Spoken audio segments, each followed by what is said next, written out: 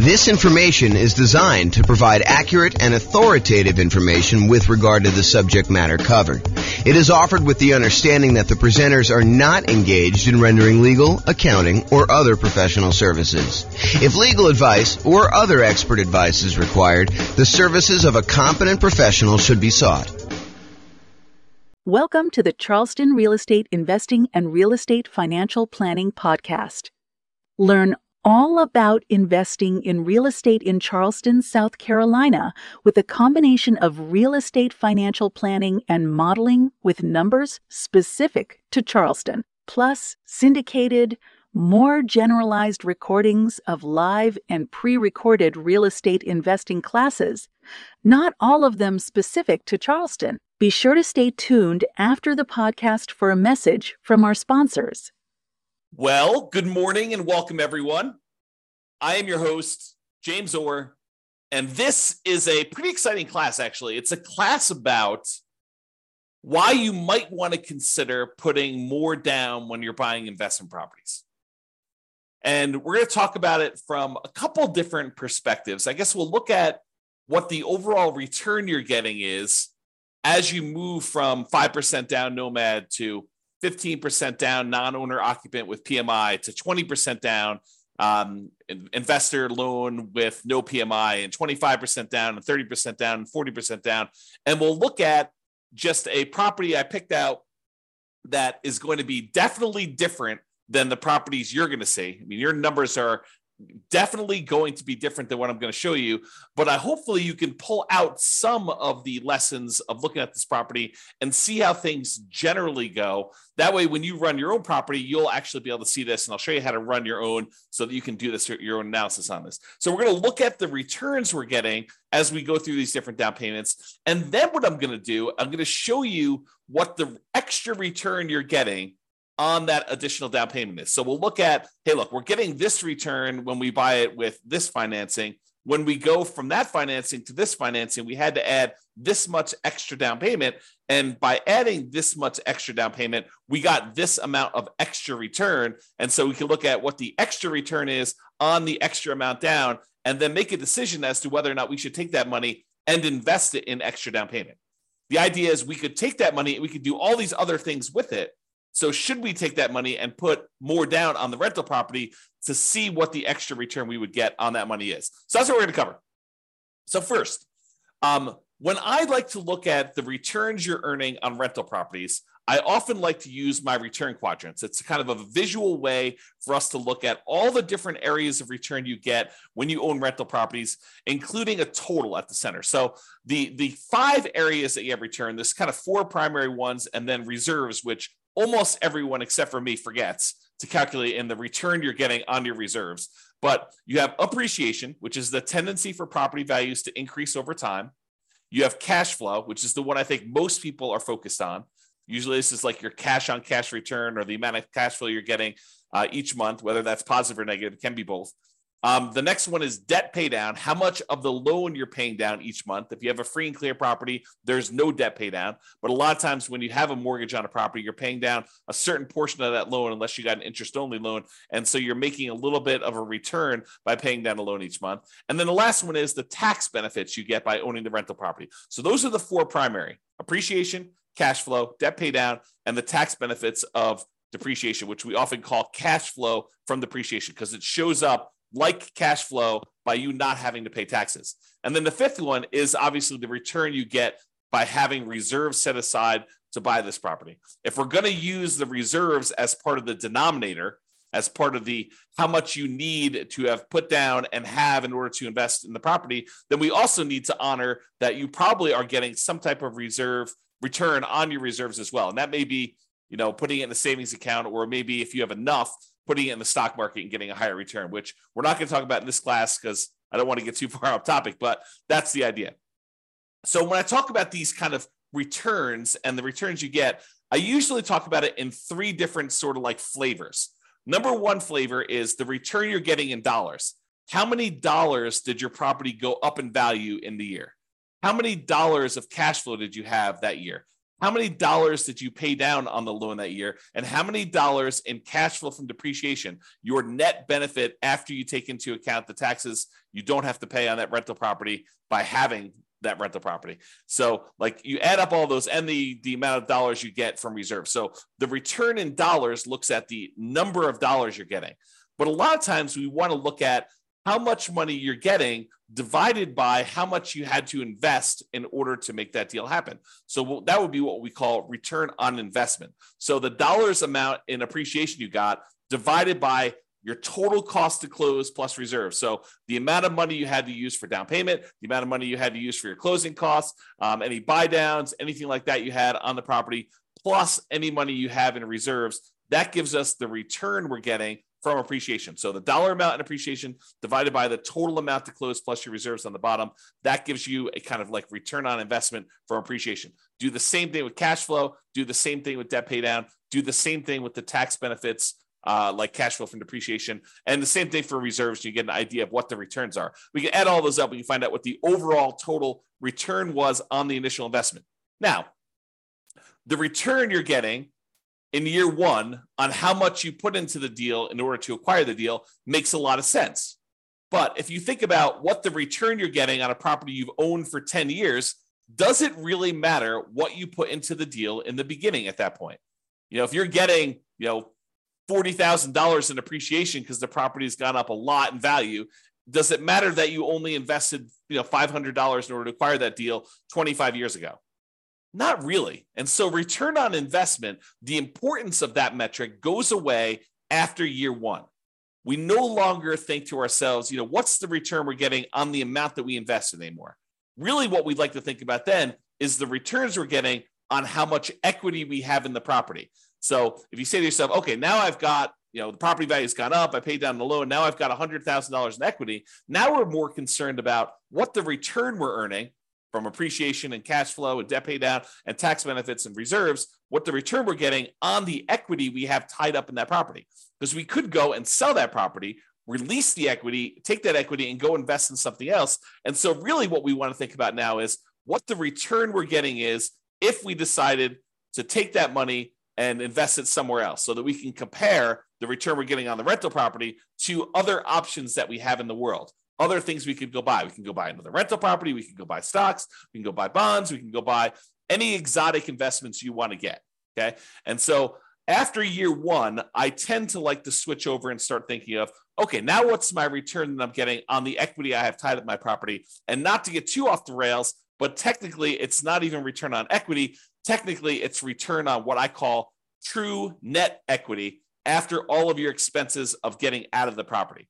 Because it's really not the return you're getting on the amount of equity you have in the property. It's really the return you're getting if you were to take that money out of that investment and you were going to go invest in something else. So we really need to know how much you'd walk away with in equity from that property. Your equity after you pay all your expenses, like your closing costs, your real estate commissions, the capital gains taxes you got due, and any depreciation recapture on any depreciation you took.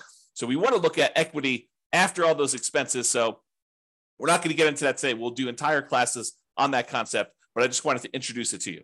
So now that I covered this, it's really like three flavors of the returns: return in dollars, which we'll talk about today, and return on investment, which we'll talk about today. We're not going to go into the return on equity stuff today because we're really just primarily focusing on when you acquire a property. So previously in classes, I think it was must have been late last week, we went over the loan comparison spreadsheet as shown on the screen here. And this is just an organized way for you to call up a lender and ask them about the different loans you're considering getting. And then you can fill in a spot on the spreadsheet for what the interest rate is for them, what the monthly PMI rate is, kind of make any notes about any points or anything like that you'd have to pay in order to get that. You put in your property value, and it does a whole bunch of calculations for you to show you what your monthly payment would be so that you can easily compare all the owner-occupant loans or all of the investor loans or all of the loans if you're considering any option that would work for you. So this is just to show you like this kind of summary spreadsheet. I am going to use the numbers from this spreadsheet as just like the example from today. Now, it is impossible for me to go ahead and pick an interest rate or set of interest rates because they vary depending on the loan. It's impossible for me to pick a set of interest rates for you where when you finally listen to this recording, that those interest rates are going to be valid for you. First of all, you probably don't have the same credit score exactly that the person that we modeled this kind of spreadsheet from. And interest rates change every day, sometimes throughout the day, depending on the lender you're using. And so it's not possible for us to do this.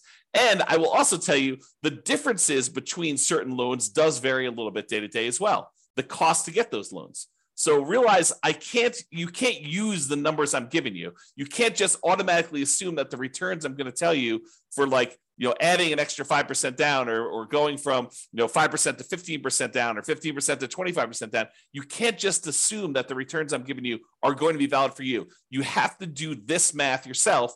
And in some cases, your lender or your real estate agent can help you. If they're unwilling or unable to help you, you can reach out to us and we'll do a consultation with you and help walk you through the math of how to do this for your own situation. But in a lot of cases, your real estate agent or your lender will be able to assist you in doing this math if you want to. Okay, so we've got all the loan information on here. Let's walk through. These are the different interest rates. I just entered a lot of these numbers in the Real Estate Financial Planner calculator so that we can actually do the math on all this stuff easily. So it just shows you a summary, though, of what the interest rates were for 5% down Nomad, 15% non-owner occupant, 20% down non-owner occupant investor, 25% down non-owner occupant, 30% down, and 40%. And so you can see that the interest rate is lowest for that owner occupant 5% down Nomad property. It is highest for that 15% down, and then it kind of goes down gradually as you put more down. So not only is the interest rate improving, but also you only have private mortgage insurance anytime you put less than 20% down. So in this case, it is going to be the 5% down loan and the 15% down loan are the ones that are going to have private mortgage insurance. And this is the private mortgage insurance rate shown here. So it is 0.4% for the 5% down loan as of the time of this recording and 0.47% for the 15% down. So the private mortgage insurance for you putting 5% down as an owner occupant is less than the private mortgage insurance you'd pay if you put 15% down as an investment property. So you think to yourself, look, James, I thought you told me that the private mortgage insurance was the insurance that I pay as the borrower to protect the lender in case I default. And I thought you said to me, hey, look, the lender would prefer you put 20% down, but they say, okay, I'll willing to make you an exception. I'll loan you, I'll make you a loan with less than 20% down, but you have to buy this insurance for me. That means if you default, they're going to help make me whole in case I need to sell the property and because I have to foreclose on you and then I have to get my money back out. So I want to make sure that they're going to protect me and make me whole in case there's a loss for me. So you think that the insurance would be cheaper if you put more down, if you put 15% down. But there's a difference. Private mortgage insurance is not just the difference in how much you put down. It's also whether you're an owner-occupant or an investor. It's also your credit score. So there's a lot of things that go into its number of people on the loan. So there's a lot of factors that go into the private mortgage insurance rate. And what I want to point out to you is this is counterintuitive, I think, to a lot of folks in that the private mortgage insurance for someone putting 5% down is lower than someone putting 15% down because we went from an owner occupant with the 5% down to a non-owner occupant investor with the 15% down.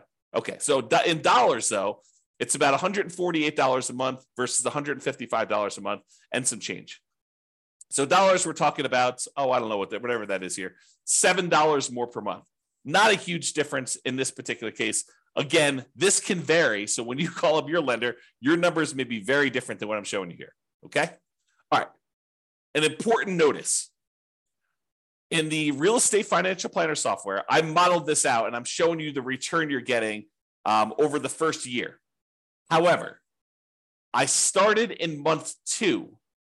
Why did I start in month 2 and not month 1? The reason why is in the Real Estate Financial Planner software, we do our modeling like the real world. In the real world, the first month you have a mortgage on a property, you buy a property on the first of the month, that first month you do not have a mortgage payment due. Why? Because the payment is due after interest has accrued for a month. You're not paying interest up front, you're paying interest in arrears. So the first month that you own a property, there's no interest due. The first month is when the interest accrues, and at the end of the first month, basically the first of the second month, the first day of the second month, is when you make a payment that includes the interest for the prior month and the small amount of principal that you're paying down on the loan in most cases. Okay. So the reason we're starting in month 2 is cash flow in month 1 looks exceptionally good. And I did not want to bias our numbers by using the return you're getting for the first month that you owned a property and have it skew that it looks like you got a lot more cash flow on a property, because you didn't. Okay. Even though in reality, when you buy a property, your cash flow, if you buy a property on the first of the month and you rent that thing out right away, then the return you get for that first month is amazing, because it's almost as if you don't have a mortgage that first month. You do, but interest is accruing and you haven't had to make a payment yet. All right. And then after you've owned the property for a month, then you make the payment. Okay. And we'll cover this in future classes because there's some subtlety to this. If you get the loan mid-month and they usually have you prepay interest for a certain amount of time, and then you don't really make a payment until usually more than 30 days later on the first of whatever that next month is, there's some subtlety there, but I'm not going to get into that for today. Okay. So point out, we're not starting in month 1, we're starting in month 2, and we're counting 12 months for month 2. Also, we've assumed that you can rent the property that you did as a nomad in the first month, which is not true, right? Usually nomad, you're buying a property as an owner occupant, you're moving into the property, you're living there for at least a year. It's a requirement of the lender when you get the loan that you're agreeing to do an owner occupant loan.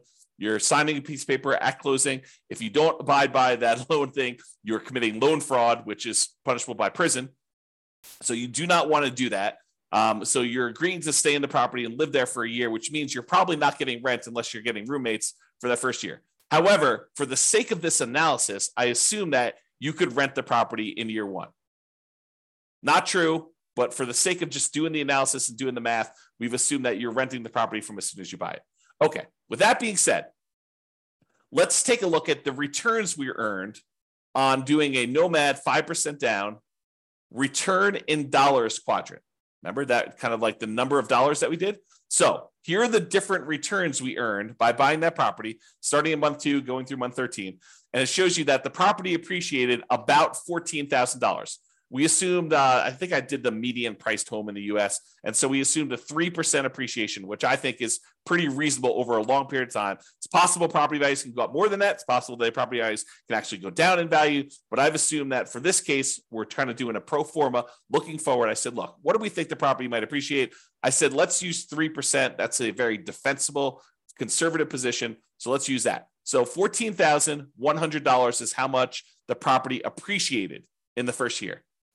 Cash flow wise, this property, because you only put 5% down and it's not an amazing cash flow property to begin with, we didn't do all of our 88 strategies to maximize cash flow. This one has negative $6,791 in cash flow.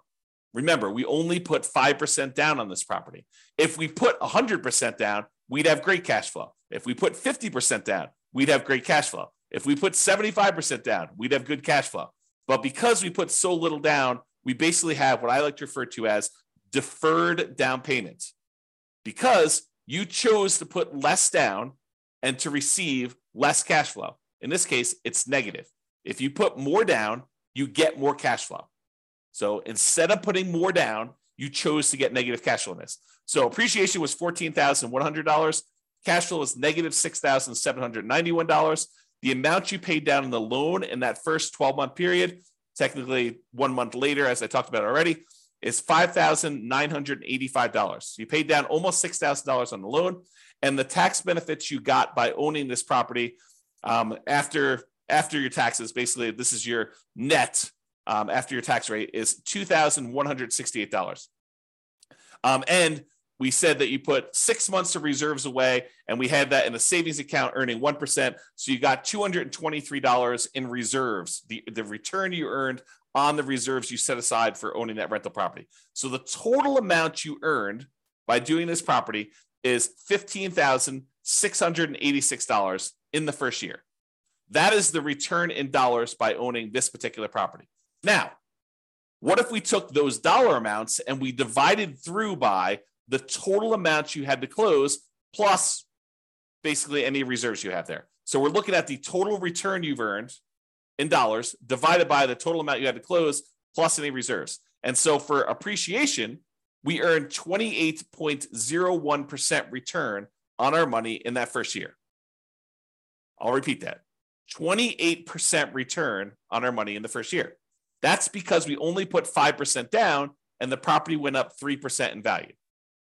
So we put so little down, but the property still went up $14,000 and change. So 28% return from appreciation. Now, negative cash flow. So cash flow is ugly. It's negative 13.49% in cash flow. Because the cash flow is negative, we have a negative return there. Then we have debt pay down. You earned 11.89% on the amount of money that you paid down on the loan in the first year on the amount that you had to invest. And then the tax benefits. So you got 4.31% return from that cash flow from depreciation on the total amount you invested in order to get the deal plus your reserves. And then your return on the reserves itself was 0.44%. Okay. The overall total return from appreciation, cash flow, debt pay down, tax benefits, and those 6 months of reserves is 31.16%. So even though you had really ugly negative cash flow in this property, you're earning 31% return on your money in that first year. Okay, not bad. Now, let's look at the difference in returns you earn going from this 5% down nomad to now I'm saying, let's do 15% down and buy a rental property and not move in. We're kind of comparing what the return difference is going to be doing one loan program versus another. And so appreciation is the same. It doesn't matter if you put 5% down, if you put nothing down, if you put 20% down, if you put 50% down, if you put 100% down, it doesn't matter how much you put down. The property still goes up in value or goes down in value from appreciation the same amount. It doesn't matter how much you put down on a deal. Appreciation is going to be the same for both those. So appreciation is still $14,100 regardless of what loan program you did. However, you put more down and the interest rate changed when you went from 5% down to 15% down. So your cash flow went from negative $6,791 per year to negative $3,377 per year. So your cash flow improved by whatever that is, $3,300 or so per year. Okay. Now, next one is debt pay down. You were paying down almost $6,000 on your loan in the first year doing that nomad strategy. Now, because you put 15% down and because the interest rate changed, you're only paying down $4,339, which is a difference of, $1,600 or so and change. So you paid down $1,600 less in that first year because you changed loans from 5% to 15%. So it's a difference in your return because these things change as you change your down payment amount. And then your tax benefits, they don't change regardless of how much money you put down. You still get the same tax benefits by owning an investment property that you do whether you put 0 down, 5% down, 15% down, 25% down, 50% down, or 100% down. Still $2,168 on this property. However, the amount you have to set aside for reserves does change because we're saying reserves are 6 months of your total cost to run a property. And if your payment changes, it means you have to set aside less if your payment goes down. So you end up earning a little bit less on reserves. You earned $223 for the year as a return on your reserves when you put 5% down versus $206 in reserves from your reserves when you put 15% down. So the overall difference, you went from earning $15,686 by owning the property with 5% down to now you got $17,436. Squint really hard, about $2,000 more by putting an extra 10% down on the property. You went from 5% to 15% down. So basically, you made $1,750 more, but you had to put up $45,063 more in order to get that extra $1,750. So when you think about that, you're like, okay, is it worth for me to earn $1,750 more in the first year on this particular property by putting up $45,000? Well, that's a return of 3.88% on the extra down payment. On that extra $45,000 that you had to put down, you're getting a 3.88% return on doing that. In my opinion, that's probably not worthwhile, right? You're basically putting up $45,000 and you're only getting $1,750 more by doing that. But you have to decide that, and you have to run your own numbers to determine that. Okay. So this is the math we're going to do. We're going to say, look, what's the return we're earning in total from doing, this particular property with this financing? What's the return by doing different financing on the same property? And then we're going to say, how much more did I have to put down on that? And how much more did I earn by putting that down? And we're going to determine, should we put that extra amount down or not? You get to decide. Okay. So now we're going to look at the difference in return amounts. So before, we were earning 31.16% total return from appreciation and cash flow and debt pay down, the tax benefits, and on the reserves. So when we did the Nomad strategy, we were earning a 31.16% return in that first year on the total amount of money we had to put into the deal, including reserves. Now, when we put 15% down, we're earning 18.28% return. A lot less. Not quite half as much, but a little bit less than half as much. So your overall return on investment decreased from 31% to 18% by putting more down. Now your cash flow improved, but it's still slightly negative. Because I think a lot of folks are really focusing on this cash flow number. They're like, look, it's cash flow, it's cash flow, it's cash flow, especially when it's harder to do cash flow in our current marketplace. Prices are way up, interest rates are way up, rents are up, but they're not quite as much up to counteract both those high prices and those higher interest rates. But they're really focusing on cash flow. And yeah, cash flow does improve when you go from 5% down to 15% down, but your return gets cut significantly overall. You're much less leverage, also much less risky. If you measure risk as, different things like your resiliency to changes in rent, or your resiliency to changes in prices, or the amount of reserves you have set aside, or your debt load to your net worth, or your debt load to your liquidity, like all of those different measures of risk, when you put less down, those tend to get better. So less risky. All right. So I've gone through the first one a little slower. Now let's just summarize what's happening on all of these. So if you look at the other one, we were doing $15,686 was the return. We earned on Nomad $17,436 on the 15% down. You'll see that's these numbers here. So when we do the Nomad strategy, that's this one. That's $15,686 total. The one where we put 15% down is $17,436. Then this is the one for 20%, 25%, 30%, and 40%. And all of these bars show you the breakdown. So it's $14,100 for appreciation for each of the individual properties. It just summarizes all of them for you. And then this is, the red one is the debt pay down. So almost $6,000 in debt pay down on that Nomad one, $4,300 on the 15% down, about $4,000 on the 20%, a little less than $4,000 on the 25%, about $3,700 and change on the 30% down, and about $3,300 and change on the 40% down. So you can see the amount of debt pay down is decreasing over time. The cash flow number was really negative when we did Nomad, not less negative, but still significantly negative when we did the 15% down. It's slightly positive, $288 for the year, about, I don't know, whatever that is, $24 or so per month for the year when you put 20% down. So basically it's almost break even if you look at it this way when you do the 20% down. Then you get some positive cash flow when you go to 25% down. That's probably $200 a month. Then it increases a lot more for 30% down and a lot more for 40% down. So you can see the cash flow changes. And then the amount you get in cash flow from depreciation, the tax benefits, is the same. Okay. So you can see how these returns vary.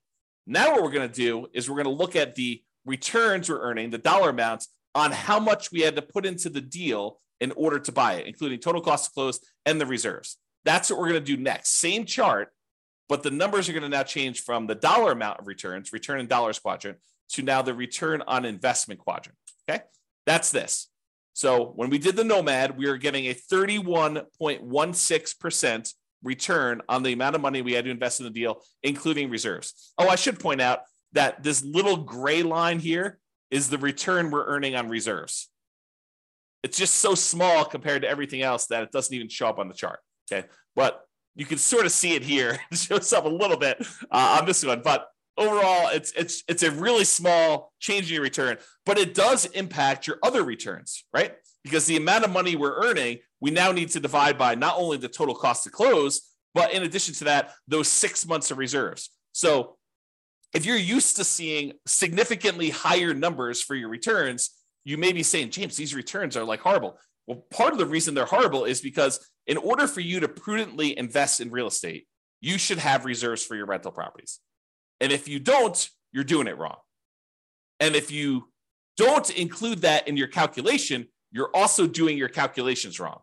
Thinking about the return you're earning on a rental property and not taking into account that you really do have to have, not optional, but have to have reserves set aside in order to prudently own that property is not appropriate. It's silly. So now when you go and you say, okay, this is how much return I'm earning, now I need to divide by either my equity or the total amount to close and also the reserves I have on that property as well. Okay, so now that it's on the denominator, that makes your return look overall less. It suppresses your return. It kind of like slows it. It drags it down because now you also have to take into account those reserves when you do that. Okay, so the return you're getting if you put 15% down is 18.28. The return you're getting when you put 20% down is 17.81. The return you're getting when you put 25% down is 16.37.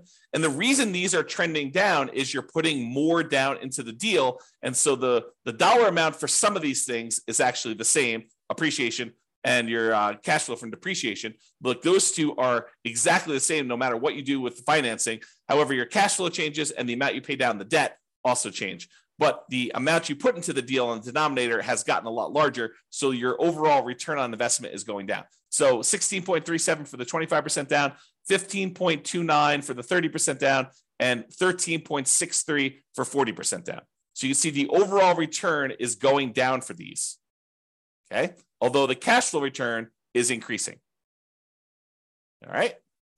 Now, remember before we did that difference, we said, hey, look, you put you got $1,750, $1,750 more, but you had to put up $45,000 more. That means the return you got on that extra down payment when we went from 5% down to 15% down was 3.88. We're going to do this same math for all of the different loans. That's here. So when we go from 5% down to 15% down, you earned 3.88% on that extra down payment. Probably not worthwhile in my opinion. However, when you go from 15% down, if you're going to do the 15% down loan to go to the 20% down loan, that extra 5% down, in order to get your extra return, you're earning 15.74% on that extra 5% down payment. That to me is probably worthwhile. To come up with 5% more down payments, you get an extra 15.74% return on that extra money. That's what we're saying. When you go from 20% down to 25% down, you only earn 8.83% return on that money, which is not like horrible, but it's not amazing, right? I mean, I think an 8% return, almost 9% return seems relatively good, but not like amazingly great or horribly bad. To go from 25% down to 30% down is 8.55% better. It's the return. It's not better. It's 8.5% return on the extra down payment. And then 30% down to 40% down is 7.67 return on the extra down payment there. So you can get a feel for that. Now, you could go and compare this. Like you could say, look, I'm going from a 5% down loan. I'm considering doing 25% down. What's the difference in down payment between the 5% and the 25%? And then what's the difference in returns I'm getting on those? You could calculate that out. You could do any of these variations. I didn't do all of them because we'd be here all day, but I did do ones going from this Nomad one to each of the individual other loans. So now this one is saying, look, to go from that 5% down to the 15% down, we already know that one. It's 3.88%. But what if you go from doing Nomad with 5% down to putting the full 20% down? And you want to figure out what the overall return is on that difference in that 15% difference and the return difference you got between those. Well, that's a 7.72% return on the extra down payment. When you go from 5% to 25% down, that's an 8%, return on that extra down payment. Go from 5% down to 30%, 8.11, and go from 5% down to 40%, that's 7.98. So when you go over these bigger spreads, a lot of times they get compressed, is the generalization. Again, though, you absolutely must call your lender get rates for your credit score that day and the property that you're considering buying to do this math on your own. But it is a worthwhile exercise if you have the option of doing lots of different loan programs and buying lots of different kind of like setups. If you only can do Nomad, if you only have 5% down, you're doing Nomad, you don't really need to do a lot of these calculations, right? If you're only going to go buy a property and you're not going to do an owner-occupant Nomad, you could probably eliminate the 5% down and just look at 15% down, 20% down, 25% down, 30, 40%. If you don't have 30 or 40% down, you could probably eliminate those unless you're willing to take the time, delay, save up more money, and do that, which honestly might not be the worst thing in the world. Okay? I think this is the last slide, then we have a quick conclusion. What I wanted to show you is that this is the return on investment for cash flow, which another way people call this is the cash on cash return on investment. It's the cash you're getting back, the cash flow on the property, divided by the amount you put in the deal. Cash on cash return on investment. Okay. Now, as you put more money down, cash on cash usually approaches cap rate. And if your cash on cash is higher than your cap rate, then it actually goes down to meet cap rate. If your cash on cash is lower than your cap rate, then it actually increases up to meet cap rate. Cap rate is the return you're getting in cash flow on a property when you do not have a mortgage on the property. It's the net operating income divided by the price of the property. So net operating income when you don't have a mortgage is cash flow, and the price of the property is the price of the property. When you don't have a mortgage on it, that's what happens. You don't have to subtract out any mortgage payments. So really what I wanted to point out to you here is cash on cash return approaches cap rate as you put more down. 100% down is cap rate. So if you see here in this chart for the ones we just did today, your return, your cash on cash return on investment was negative 13.49% when you did Nomad, negative 3.54% when you put 15% down, positive 0.25% when you put 20% down, 1.75% if you put 25% down, 2.8% when you put 30% down, and 4.8% when you put 40% down. The cash on cash return is approaching that cap rate. That's what's going on here. Okay? All right. So in conclusion, your numbers will be different. However, putting more down tends to lower your overall return on investment. Less leverage. This makes sense. It's like I'm not telling you anything that's not obvious to you. It tends to improve your cash flow in terms of dollars. And cash on cash return on investment, that approaches cap rate. However, if your cash on cash return on investment was above your cap rate, putting more down will reduce your cash on cash return. Let me say that again. If your cash on cash return on investment, when you do your calculation, is higher than your cap rate, which it sometimes is when you're able to find great deals with great cash flow on them. As you put more dollars down, then your cash on cash return on investment will actually come down to approach cap rate. In this case, it went up, but realize that's not always the case. Okay. The return you earn on extra down payment can vary. You'll need to run your own numbers using your property, your mortgage interest rates with your credit score. And then once you run your math, you can decide if the return you're getting by putting more down is desirable to you and is worthwhile. The worthwhile part, in my opinion, is you look at the return you're getting on that extra down payment and you decide, is putting $45,000 more down worth me getting $1,750 more in return? And in most cases, for that number, I probably would say no. It's up to you, though, right? It's your decision. The desirable part is a little bit more subtle because, as you saw here, where the return goes when you put more down changes. Appreciation and tax benefits, they stay the same. So you're not really messing with those. However, it's a balancing act between how much cash flow you get and how much debt pay down you get for how much you put down. These vary a lot with down payment. And you put more down, you tend to get less debt pay down, and you tend to get more improved cash flow. And so you got to figure, a lot of people are focused in on this cash flow number, and they decide, hey, look, I'm going to go put more down because I want to get improved cash flow, or pick another property that has better economics, right? I think that's another solution for a lot of folks. Plus all the 88 strategies that we're not going to cover today. Okay.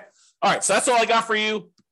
Thank you all for coming. I do appreciate it. I assume there's no questions. No one's been asking any questions. No one's been interacting. So thank you all for coming. This has been James Orr. Have a great day, everybody. Bye-bye for now. With home prices up, mortgage interest rates up, and rents up, but not quite enough to counteract the higher prices and interest rates.